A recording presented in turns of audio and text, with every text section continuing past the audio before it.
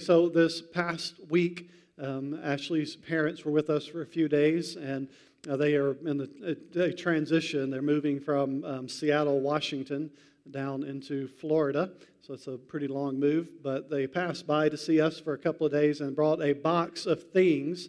And inside that box were some things for Levi. And so they had kind of set aside a time they were going to open the box, and Levi was going to be able to get what was in the box for him out. Big mistake was putting the box in his room and saying, "Don't open the box." And so as the time was approaching to open the box, Levi decided he was going to go ahead and open the box, even though he was told, don't open the box yet. And so he went and got scissors out of the drawer in the kitchen and went in there, and we had a couple of warnings ahead of time, don't open it until we say to open it. The next thing you know, he's in there snipping away. You don't want to hear grandparents get on to the grandchild, but this is one of those cases that Ashley's mom had to say, "You were told not to open the box, and you're opening the box." And so I got up and went in there, and Ashley came in to try to intervene and said to Levi, "You're not supposed to open the box until it's time to open the box." And his reply was, "But Dad, I wanted to open it so bad." He was anticipating opening the box. Okay, so we have to step back in those situations and be like, we can't put the box in there until it's time to put the box in there. That's where this whole thing went crazy. And so I want to open it so bad. Now, before you judge a 4, soon-to-be 5-year-old boy for his anticipation of wanting to open the box so bad, for months and weeks, a lot of you have been waiting and anticipating a day where you could sit on the couch for a solid 8, 10, 12 hours and do nothing but watch college football. Because you want to watch it so bad. The time finally came where you could sit all day on the couch. I always find it so amusing that we love to sit on the couch for an entire day at times and watch other people exercise, right? I'm just going to sit while they run, they tackle, they pass, they block, they hit people. I want to sit and eat Doritos in the process, right? And so it was so bad waiting for the season to get here. Now, I have to say, all of you Alabama fans, man, don't you guys just get bored? At some point, it's got to be boring just to watch that much winning all the time. You need to pull for a team that loses some. You need to wonder who's going to win on occasion. It's so boring just to watch it every time. Another national championship. How many championships has Alabama won? 18? What is the number? 8? 18. How many championships have they won under Nick Saban? 6? Some of you are 7. I'm sorry. Write it down. It's 7. Right? Some of you got the T-shirt national championship. It's really like a dry erase marker board. You just mark the previous year off and write the new year, so you stop having to buy a T-shirt every year.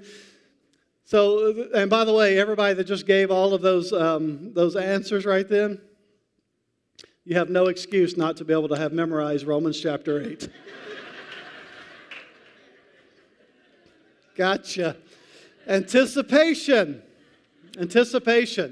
So a lot of you know I'm unfortunately a Dallas Cowboys fan. Their season starts this Thursday. So I have 4 more days to believe that they can win a Super Bowl before reality sets in. See? When you're a Cowboys fan, it's always interesting. Are we going to end the year 8-8 or 7-9 or 10-6, right? It's always, every game, it's just you're anticipating what's going to happen. If you're an Alabama fan, it's boring for you. And so anticipation, we are always anticipating, looking forward, longing after something. Now, from just kind of a physical, spiritual standpoint, what I've discovered is the older that I have grown, the longer we anticipate the world to come, right? It's kind of the longer we live on this earth, the more we anticipate the next world. As a matter of fact, in our text today, Paul uses the word groan in this section to describe the deep desire that we have for the complete redemption of our physical bodies. He says, our bodies groan. Can I get an amen with that? Our bodies groan. I have learned that the older I have gotten, that my body tends to groan more over certain things. I knew I was getting a little bit older whenever I would play sports and then get sore from playing sports. And it kind of started like playing more physical sports. If I was playing whatever, pickup basketball or whatever, I'd be sore the next day. And then it reached the place where if I played golf, I was sore from playing golf. Sore. And then it was like, and some of you is like, if you've seen Devin play, you'll know why he's sore from playing golf. It's just a train wreck every time. Then I'm sore from playing putt-putt. What? And then we've always been an amusement park family. We go and ride big roller coasters and things like that. We went to a big amusement park, has the most roller coasters of any amusement park in the world, supposedly, a couple of years ago for vacation. And after the first day of riding roller coasters, I woke up the next day sore. From riding roller coasters, I was sore. And then I realized, as I've approached the big 5-0, that now I get sore from sleeping. Okay, now you know you're old when you wake up and you're like, I don't know what happened last night, but I'm sore from sleeping. Our bodies groan in anticipation of the next world. Now, last week we were introduced to one of the primary realities of this world that causes us to long for, to groan for the world to come, and that is the idea of suffering. So we're going to jump back into our text. I want to read again, as we've done each week, the text itself, the whole text of where we're at, and then we'll look at our focus passage today. So Romans 8, verse 1, there is therefore now no condemnation for those who are in Christ Jesus. For the law of the Spirit of life has set you free in Christ Jesus from the law of sin and death. For God has done what the law, weakened by the flesh, could not do by sending His own Son in the likeness of sinful flesh, and for sin, He condemned sin in the flesh in order that the righteous requirement of the law might be fulfilled in us who walk not according to the flesh, but according to the Spirit. For those who live according to the flesh set their minds on the things of the flesh. Those who live according to the Spirit set their minds on the things of the Spirit. For to set the mind on the flesh is death, but to set the mind on the Spirit is life and peace. For the mind that is set on the flesh is hostile to God, for it does not submit to God's law. Indeed, it cannot. Those who are in the flesh cannot please God. You, however, are not in the flesh, but in the Spirit, if in fact the Spirit of God dwells in you. Anyone who does not have the Spirit of Christ does not belong to Him. But if Christ is in you, although the body is dead because of sin, the Spirit is life because of righteousness. If the Spirit of Him who raised Jesus from the dead dwells in you, He who raised Christ Jesus from the dead will also give life to your mortal bodies through His Spirit who dwells in you. So then, brothers, we are debtors, right? We talked about this last week. We are under obligation, not according to the flesh, to live according to the, not to the flesh, to live according to the flesh. But if you live according to the flesh, you will die. But if by the Spirit you put to death the deeds of the body, you will live. For all who are led by the Spirit of God are sons of God.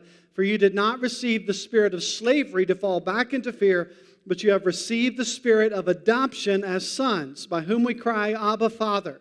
The Spirit Himself bears witness with our spirit that we are children of God. And if children, then heirs, heirs of God, fellow heirs with Christ. And then here's where the subject was introduced that we dive into the next couple of weeks. Provided that we suffer with Him in order that we may also be glorified with Him.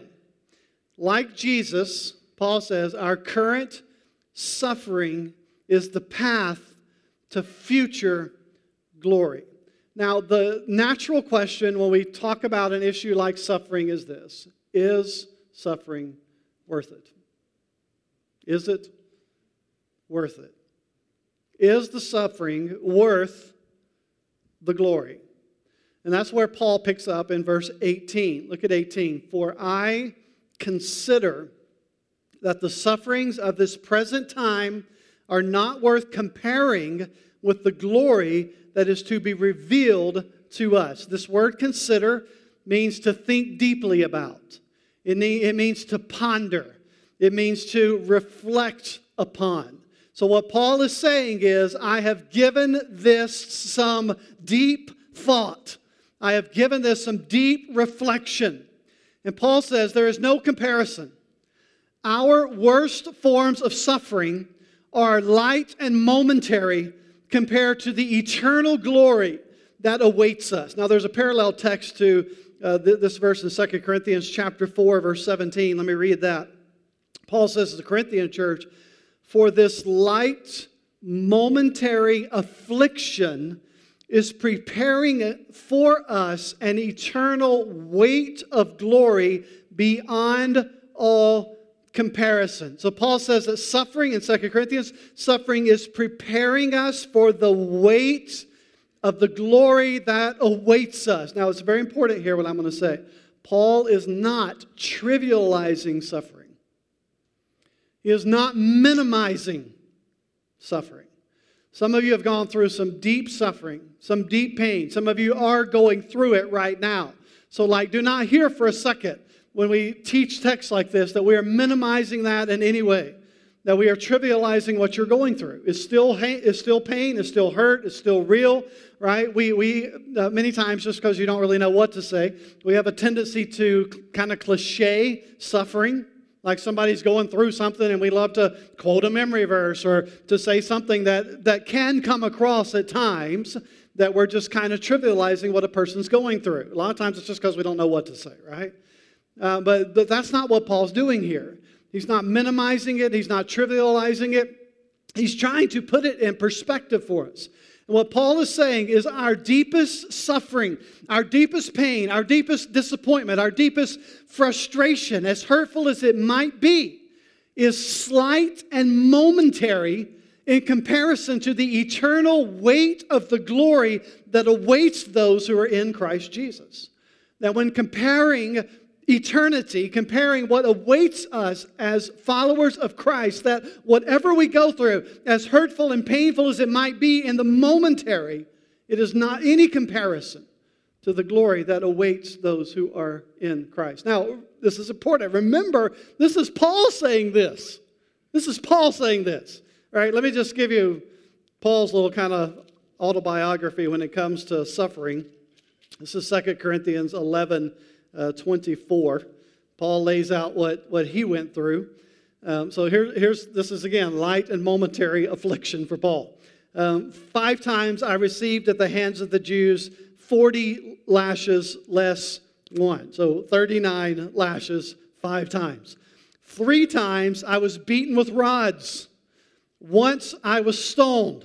And he's not talking about like a college event right there. He's like, means they picked up rocks and threw them at him, okay? 3 times I was shipwrecked. Might stop riding ships at some point. You're like, this is my 3rd shipwreck. Something's going on here. A night and a day I was adrift at sea. On frequent journeys in danger from rivers, danger from robbers, danger from my own people, danger from Gentiles, danger in the city, danger in the wilderness, danger at sea, danger from false brothers, in toil and hardship, through many a sleepless night, in hurt and thirst, often without food, and cold and exposure. And apart from other things, there's the daily pressure on me of my anxiety for all the churches. And Paul, who has gone through all of these things, which as far as I know, none of those things are on our resume, okay? None of us have been pelted with rocks. None of us have been in a shipwreck. We haven't been beaten with rods. Well, I might take that back. My parents a couple of times might have come close to crossing that line. The whole go pick your own switch from the woods routine. What's that about? That's what happens when you come to the church I'm preaching. I warned them ahead of time. Remember, I'm the guy on the platform at some point. At this season in life, I get to have the final word. No, just kidding. I'm kidding. All these things Paul has gone through, and then he turns around and says, this is light and momentary when it is compared to the glory that awaits us. Romans 8 helps shape our perspective on personal suffering. The way that Paul begins doing that in this kind of next section is he places suffering in this bigger framework of the world around us. Look what he says in verse 19. For the creation waits with eager longing for the revealing of the sons of God. Paul says creation itself waits with an eager longing for the final redemption of God's people. J.B. Phillips translates this verse, the whole creation is on tiptoe to see the wonderful sight of the sons of God coming into their own.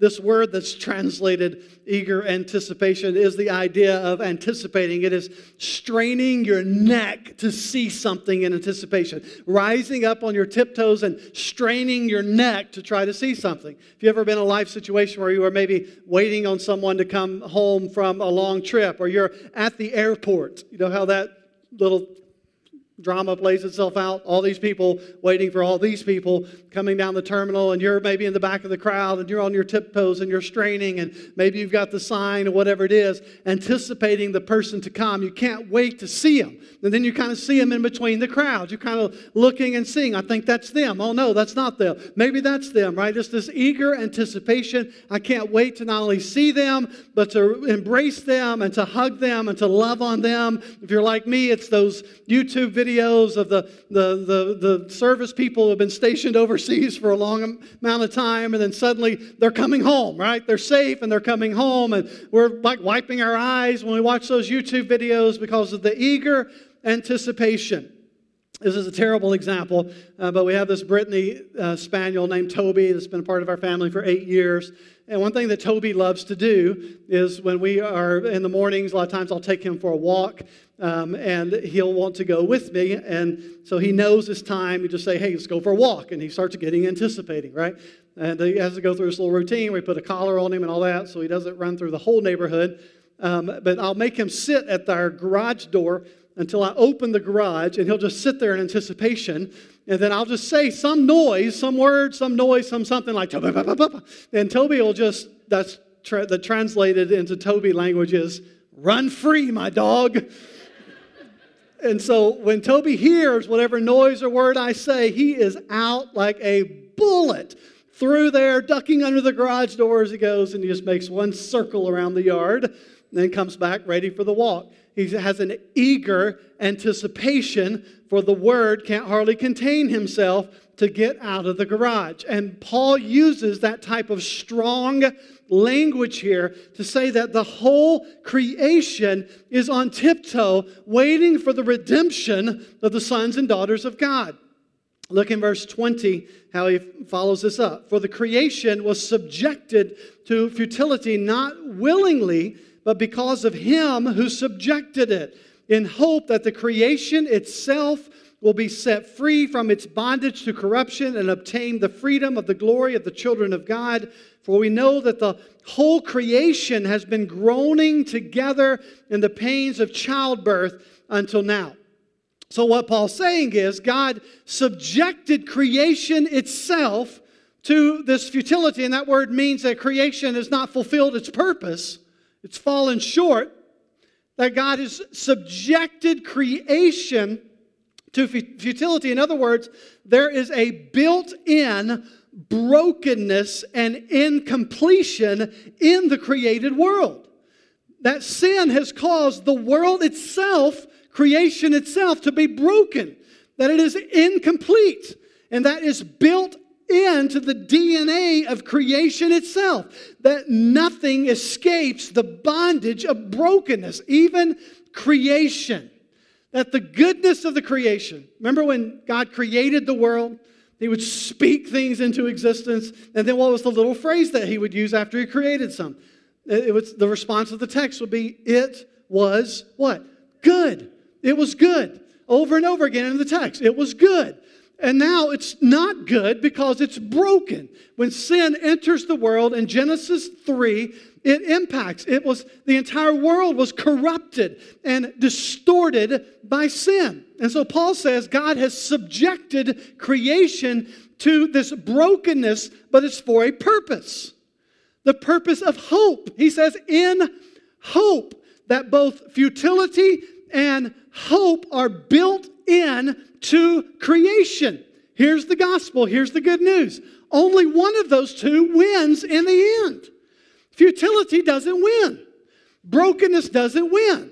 Corruption doesn't win, as we've said week after week. Because of the resurrection, resurrection wins. Restoration wins. Redemption wins, right? The new creation wins.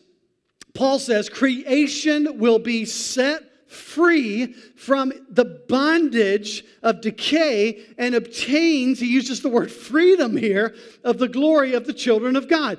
Paul envisions this future salvation that will redeem the entire world, including the created world, and reverse the consequences of the fall in Genesis chapter 3.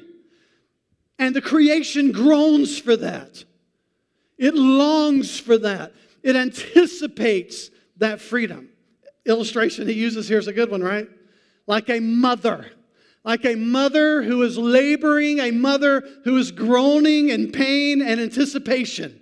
What is the anticipation for? The birth of the child. That moment when the mother gives birth to the child and that child is handed to the mother, and suddenly they realize in that moment the pain, the suffering, the groaning, all of those things is in the past. That it was light and momentary compared to the glory of holding that newborn child. I haven't experienced it, but I've watched it happen 4 times, right? Do I have any amens from the women? Some of you are like, you didn't see me give birth. Like, it wasn't light, momentary. I'm still having flashbacks from it. Paul says creation is groaning like a mother and anticipating the birth of a child that is built into creation. Suffering on the path to glory is built into the very fabric of creation itself. The world that we live in is broken. It's broken. It's incomplete. And it longs for its final redemption. And we see it all around us, don't we? All around us. I mean, think of the headlines in just recent years. An earthquake wrecks Haiti, and creation groans. It groans. A viral pandemic sweeps the globe, and creation groans. A hurricane devastates coastlines, the people that live there, and creation groans in anticipation. The tornado destroys everything in its path, and creation groans in anticipation of a restored world. Fires ravaged lands and buildings and homes and lives in Australia last year. And creation groans in anticipation. Flash floods displaced thousands of people in Indonesia. And creation groans. A volcano erupts in the Philippines and entire villages and families are lost in a moment's time. And creation groans. Swarms of locusts eliminate needed crops in East Africa. And creation groans.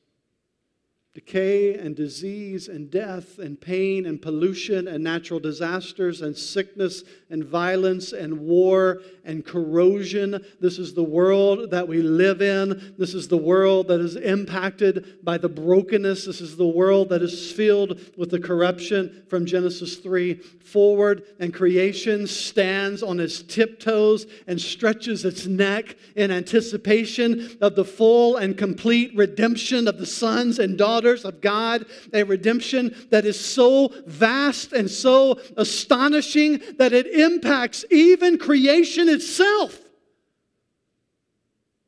And in the meantime, God gives us glimpses, doesn't He? He provides in His grace glimpses and moments of beauty and grandeur amid the brokenness. Winter gives way to spring. Blooming flowers are around us, beautiful beaches, majestic mountains, illustrious forests, expansive skies above us, flowing streams, delicious food, refreshing water, extraordinary sunsets, extraordinary sunrises, glimpses of grace, glimpses of glory. Then creation stands on its tiptoes in anticipation of that final day when John the Revelator speaks of a new heaven and a new earth that are not defined by brokenness, but are defined by wholeness, where groaning gives way to glory. John describes it as the land of no more. No more sickness, no more pain, no more sorrow, no more tears, where the lion and the lamb gather and lay together in peace and harmony. That's the world that awaits. And in the meantime, creation groans and anticipates that final day. I always get that question. What about my dog? My dog going ahead of me, like had a dog that died. Am I going to see my dog again in heaven? I don't know. I know there's animals in heaven. The question whether your dog is there is a great big question mark, right? We do not know. There's no place in the Bible to open up and say, hey, your dog made it. There's not necessarily a place in the Bible that says your dog didn't make it. There's a lot of places that say your cat didn't make it, but cats straight to hell, I'm telling you. Maybe purgatory, turn that thing into a tiger or something, but either way, we anticipate a day when all of creation is in its full restoration, where children play with what used to be venomous serpents in no danger. The Scriptures describe these moments, glimpses of glory. The law of entropy, right, maintains that the world is in this kind of gradual decline into disarray and disorder. We know that. If you've tried to plant and sustain a garden, you know that the world is filled with decay and disorder because you have to go out and pull weeds, and you have to get rid of worms, and you have to kill army worms in your grass. And the world is on this steady decline into disarray and disorder, and creation groans. And the gospel announces the world is broken, but there is coming a day when the Creator will set creation free from its bondage to decay. And for that reason, Paul says, we have hope. I'm not talking about wishful thinking hope. I hope I get a video game system for Christmas. I'm talking about biblical hope, which is full confidence and assurance based on who God is. The sufferings of this present time are not worth comparing with the glory that is to be revealed to those who are in Christ. Now, this is so important we have this conversation. There will always be levels of unanswerable why questions when it comes to the issue of suffering. Why did this take place? Why is this happening? And the reason that happens is because, as we've said many times, we've talked about this, we're limited, we're finite, we can't see the big picture, right? We can't see what God's doing. We have the hope and confidence that He's doing something. We'll get there when we get to verse 28 of this chapter. But because we're finite, limited, space-time creatures, we do not have the privilege to see the whole picture. And so because of that, there will always be why questions. Why is this happening? Why is this suffering taking place? Here's what I want to say to you about that.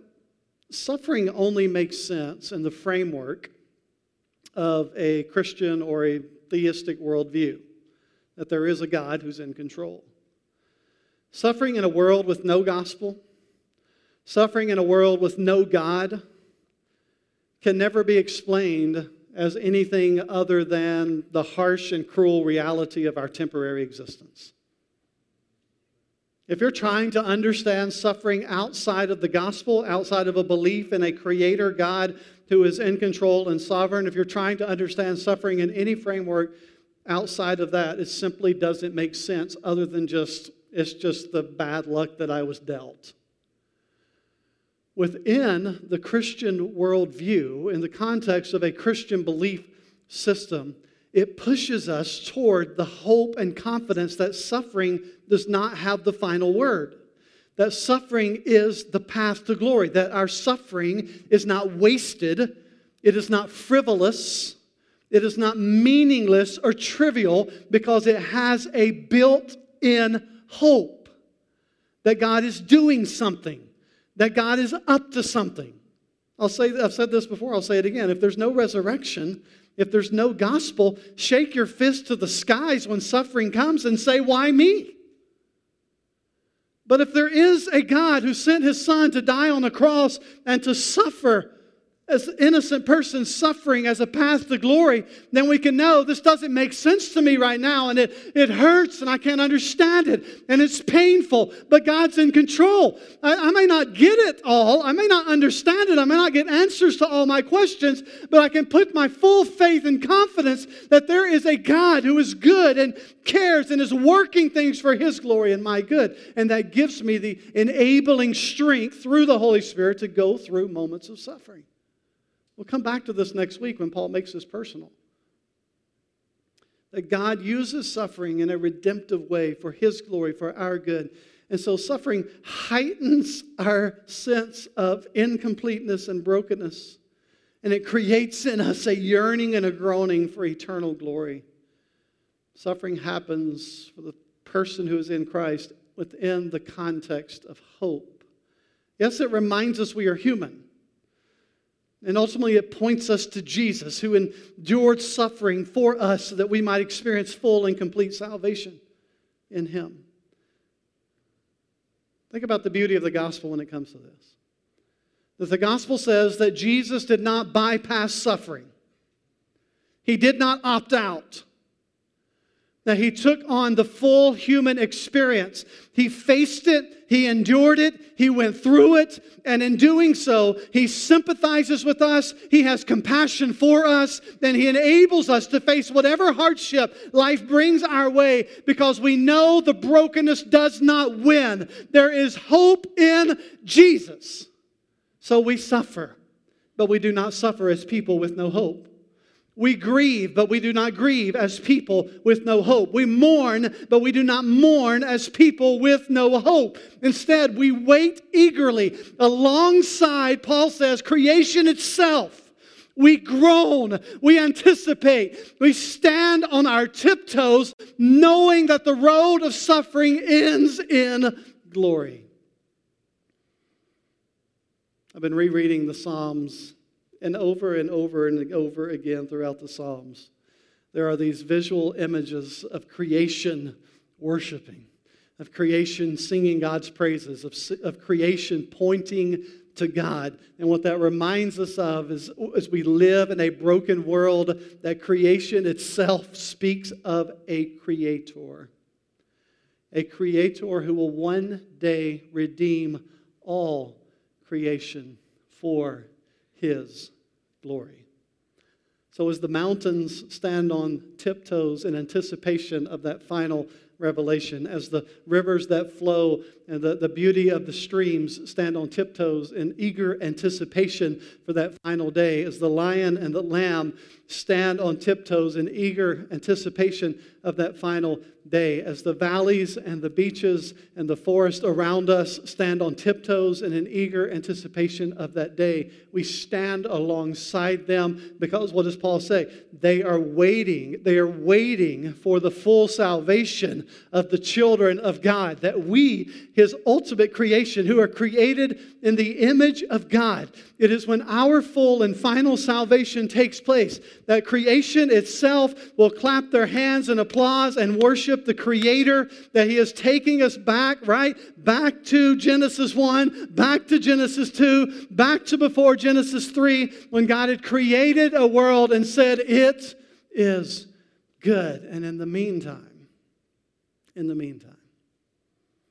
we know whatever suffering we are facing, God is using it for His glory, for our good, on the path to glory.